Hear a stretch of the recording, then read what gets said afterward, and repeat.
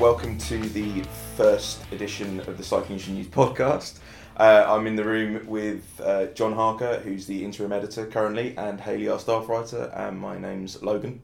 So this is sort of a new venture for us. It's a bit different. It's just sort of something for people to have a listen to while they're in a workshop or if you're driving somewhere. So the first edition of this, Core Bike, just happened recently, towards the end of January.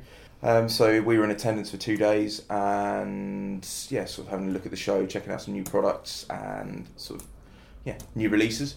And while we were there, we interviewed a few people. The first was Silas from Deity Components. They've just come back into the UK after a hiatus around sort of a couple of years. They're being distributed exclusively by Zyro Fisher now. Then we had a good chat with Dan Jones, who is the marketing manager at Windwave, and we had a chat about some of their new products and transition, sort of the geometry changes that they did with their bikes. Then we also had a chat with Tim Fry, the CEO of MRP Suspension. They're distributed via Ison in the UK, and they've been making some pretty big headway with new sort of innovations in their suspension tech, sort of bringing coil shocks back to the fore with their new Hazard, their sort of ramp control cartridge, and obviously bringing back coil forks as well with their ribbon. And then Hayley had a chat with Clément from Moustache Bikes. They're distributed by Tout Pure. They're a French brand, primarily focusing on electric bikes. How did you guys find the show this year then? It was busier than the previous years, without a doubt. I think the draw of sort of some of the other new brands that they had there, it wasn't just sort of the core regular group. They had Lion Cycles there as well, and their Velo brands. And a couple of other new guys, Bergamont and sort of Syncross as well. So it's always a busy show, isn't it? It's always super busy. It's always really well attended, and I think obviously the draw of lunch as well sort of definitely is a thing for people. Well, it was my first time attending Core Bike, so I sort of was going in with fresh eyes and not really knowing what to expect, but it was definitely quite busy there. I feel like there was a really good vibe there, good atmosphere. Everyone seemed to be having good conversations and seemed really positive, so I think that was a really good sort of sign for the show going into the future. And obviously there was the change with these shows at the moment. It used to be at the same time as the Bike Place for a while. Obviously this year it's quite a big difference with Bike Place is going to be in the summer. Because I think the previous 2 years for Core, they've run on separate weekends. So the one was either before, and I think people had to make a decision of which one they went to. So I think that impacted on sort of attendance numbers. But it's a bold move from the Bike Place to go to a new time in the year, and I think hopefully it will pay off for them. Oh yeah, definitely. Yeah. But we're hoping to do a lot more of these, obviously, with us being out and about quite a lot. Attending different trade shows and obviously seeing a lot of people and for editorial and things as well. So we're hoping to put out more of these, hopefully once a month to begin with, and then sort of moving forward, maybe if other opportunities come up, we can make them a bit more frequent. We're at Ice Bike this month. This month actually. So we'll be chatting to some people there and getting another feel for what people are doing, any new things that people are up to and stuff, catching up with people about how they feel 2019 is going. So shout out to Madison for putting on Ice Bike. It's really good. It's definitely cool to see like some new products, and I think the good thing with these shows is like they bring over sort of people from brands that we don't really get to talk to in the UK that much. So obviously Tim from MRP, like coming over from the US, which is pretty big. The guys from Deity being over. So we're hoping to have a couple more chats with people while we're at Ice Bike. And they've definitely got a hell of a lot of new products released. So hopefully you like this podcast and keep subscribing. This, we'll be promoting this via all our social channels. Hope you enjoy it and keep an ear out for the next one. From us at Cycling Industry News, enjoy the interviews that we got, and we'll catch you on the next one. So first up, we had a chat with Silas from Deity. Here's what he had to say about being back in the UK. We're super excited. We've been out of the market for a few years now and looking for the right partnership so that we can really build with the local bike shops and really focus on building that local community and get engaged. And we're finally back, and ready to take off. Yeah, I mean, you've supported like a number of UK riders for a while. Obviously, Brendan.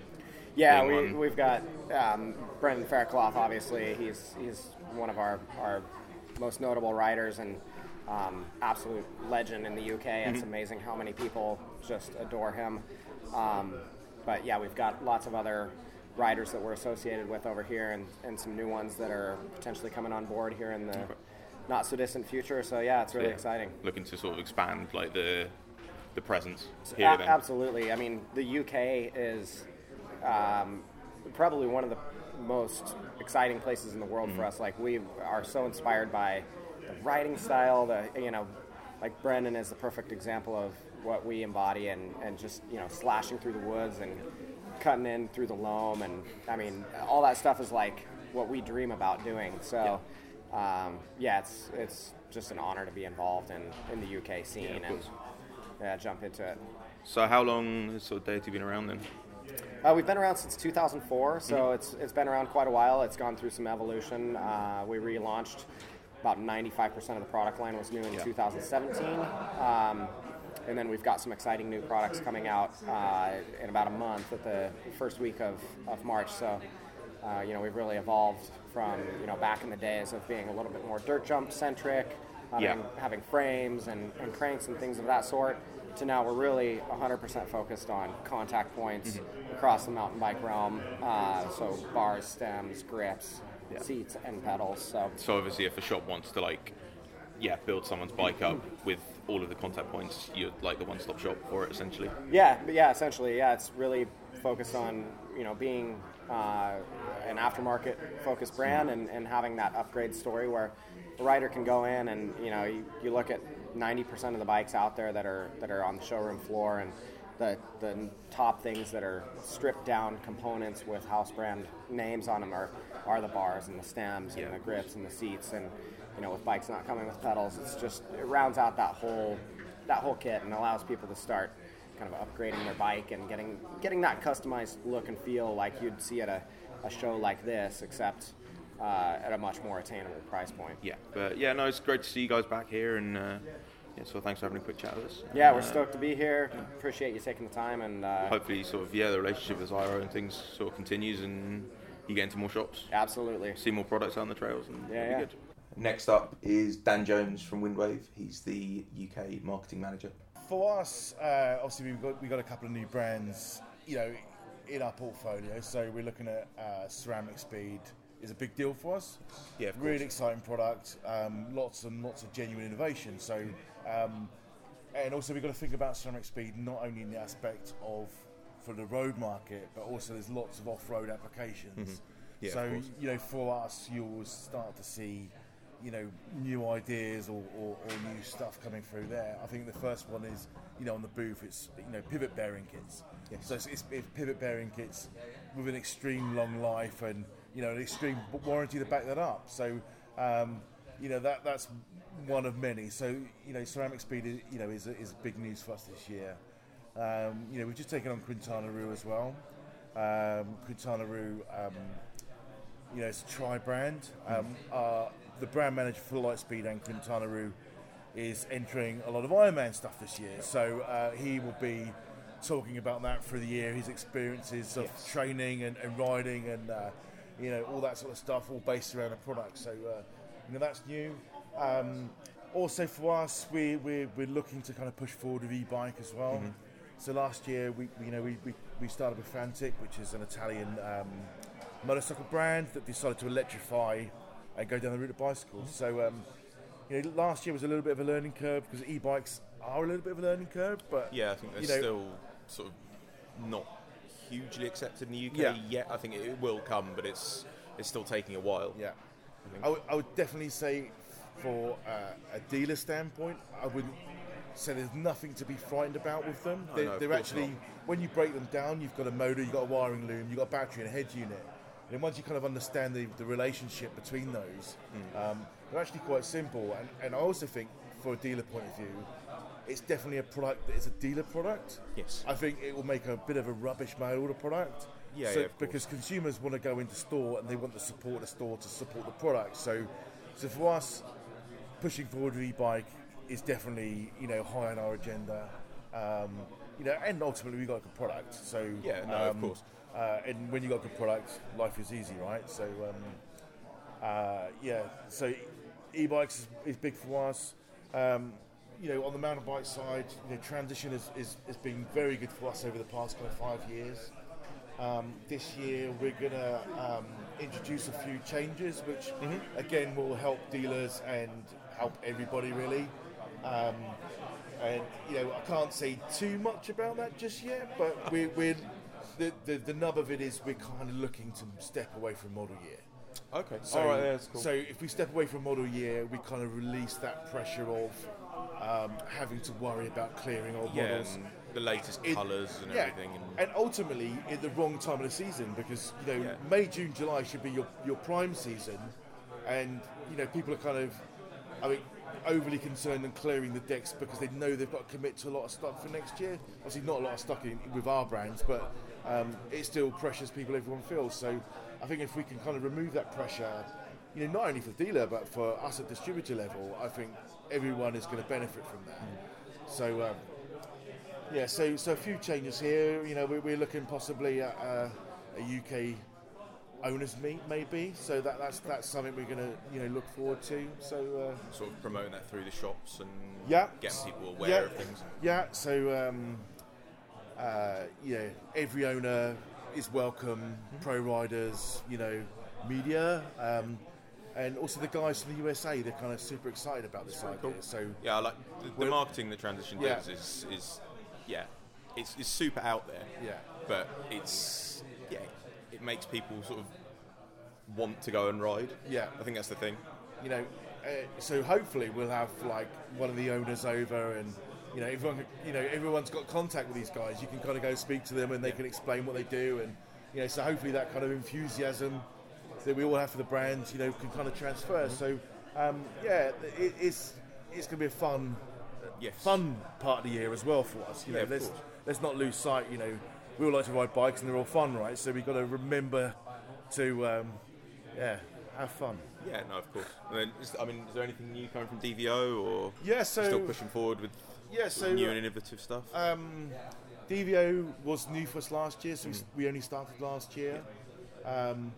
Personally, we knew the owners from DVO because they were ex-Marzocchi guys, so we got 25 years of history with these guys, so for us to connect again really made a lot of sense. And I think last year we had a really good year with DVO for year one, and I think I won't be out of turn in saying in year one we became their biggest distributor worldwide. So obviously the support from the dealers, the support from the end consumers really kind of really good.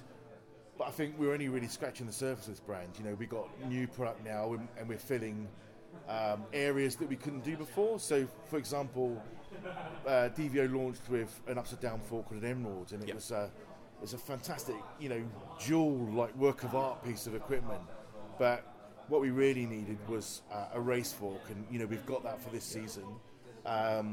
We've also got Giant specific shocks, so we've got shocks specifically tuned for Giant's product, and we have those in stock right now.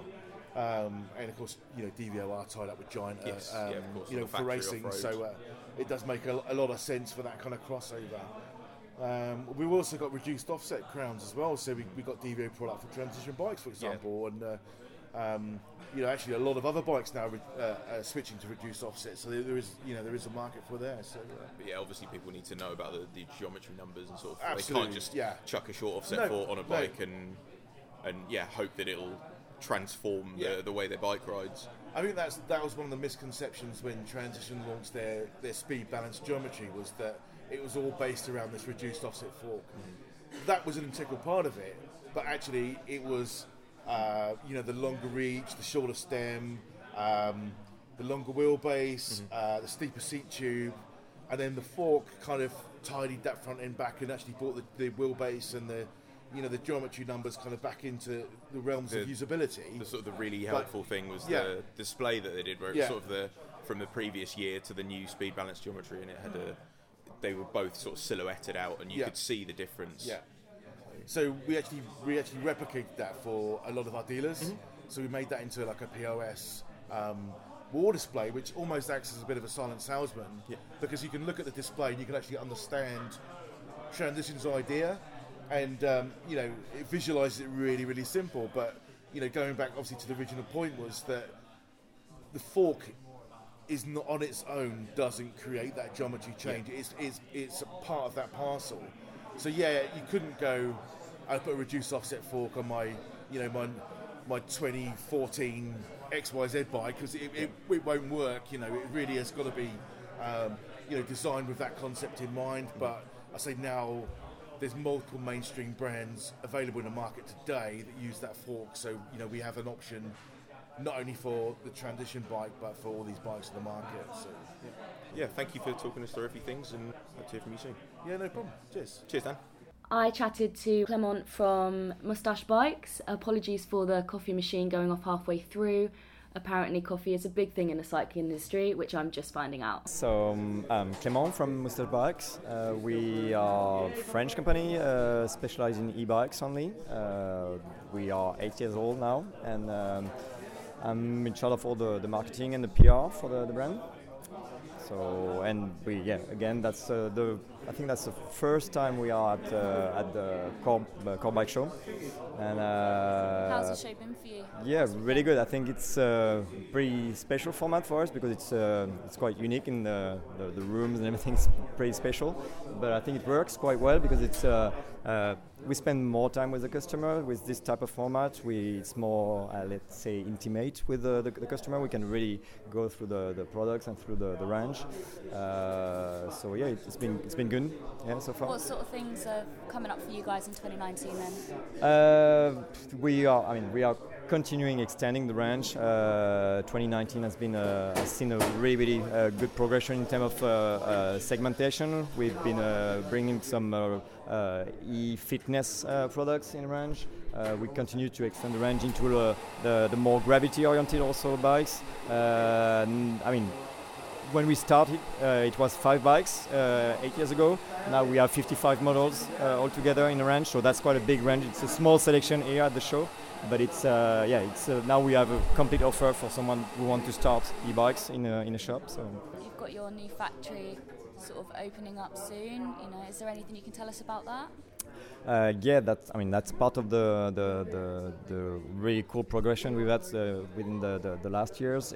Basically, since we start Moustache, we've been doubling size every year, and we are really struggling now with our current location for the assembly, because we do all the engineering, all the design and everything in house, but we also do all the assembly in France. And we were in a 2,000 square meter factory, and now we've been extending to 10,000 square meters, so that makes a huge difference. And the production is already set up, and within a couple of weeks we'll be all set up with a showroom, everything, so we'll be able to have a better flow in terms of production, better quality control. We're going to be able to progress in all aspects basically of the company because of that new office, so we are pretty enthusiastic about that. Oh, brilliant. Well, thank you for talking to us. Thank you. Finally, we had a chat with Tim Fry, CEO of MRP Suspension, and he chatted us through sort of a bit of the history and some of the new upcoming products that they have for 2019. So some of the history of the company. MRP really started back in the mid 90s and focused really on chain guides. It was the first chain guide in the industry. It kind of really solved that challenge of in the downhill segment. You're synonymous for those. So it's kind of just ended that issue with drop chains and damaged chains in downhill. And we we were making suspension since the early 2000s under the White Brothers brand, and we were doing MRP chain guides and White Brothers suspension. And then in I think around 2013, 2014, we consolidated the suspension under the MRP brand and just a single brand. So, we continue to move forward on the chain guide side, but and also really are focused on expanding what we're doing on the suspension side. So, and And I think that focus, before it was kind of two brands trying to push things forward, and that focus on a single brand has been really what has helped us move forward, especially in the last couple of years. So yeah, you've become a lot more prevalent, I think, since it has gone under the one group name. Yeah. And I mean, it's been popping up a hell of a lot more. I've noticed it, and people are viewing it more of an option now, I guess, for speccing their bikes, especially in the UK. It's becoming more prevalent, and I think with your introduction of the coil again, and people they went to air obviously, and then realising there were benefits to air, but there were also sort of slight downfalls and issues with it, and sort of servicing intervals and the stiction before you sort of get through the travel and things. And I think the way people's riding, it's changed as well. So now instead of everyone wants a longer travel bike that's got plusher suspension and can still climb up everything, and everything's got lighter as well. So yeah, I mean, when the bottom line is, whenever you're trying to design an air fork, you're trying to get the top end to feel that small bump sensitivity to feel like a coil. That's what the target is. And even with our air fork, and we do a positive negative air chambers are separated, so you can really fine tune that and get that top end feel really good. And then the ending stroke adjustment with the ramp controller, I mean, you're really starting to get the tunability there, but the coil top end is you can't match it.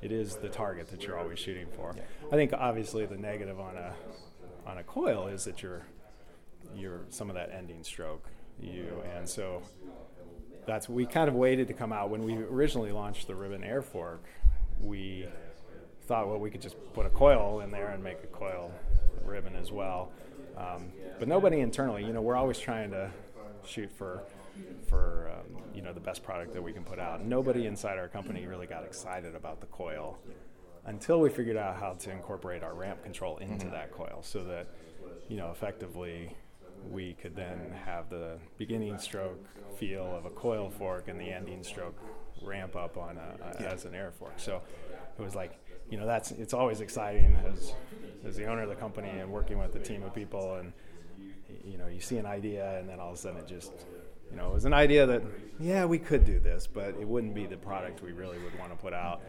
Once we figured out how to do it, then it was everybody got excited and wanted to push it forward quickly. So a fun part of the job, I guess. Yeah. No, of course. And then obviously now with your new Hazard sort of coil, but with the climb switch on them and things, or what do you call the switch now? The shred lever. That one, the shred lever. The shred lever. So the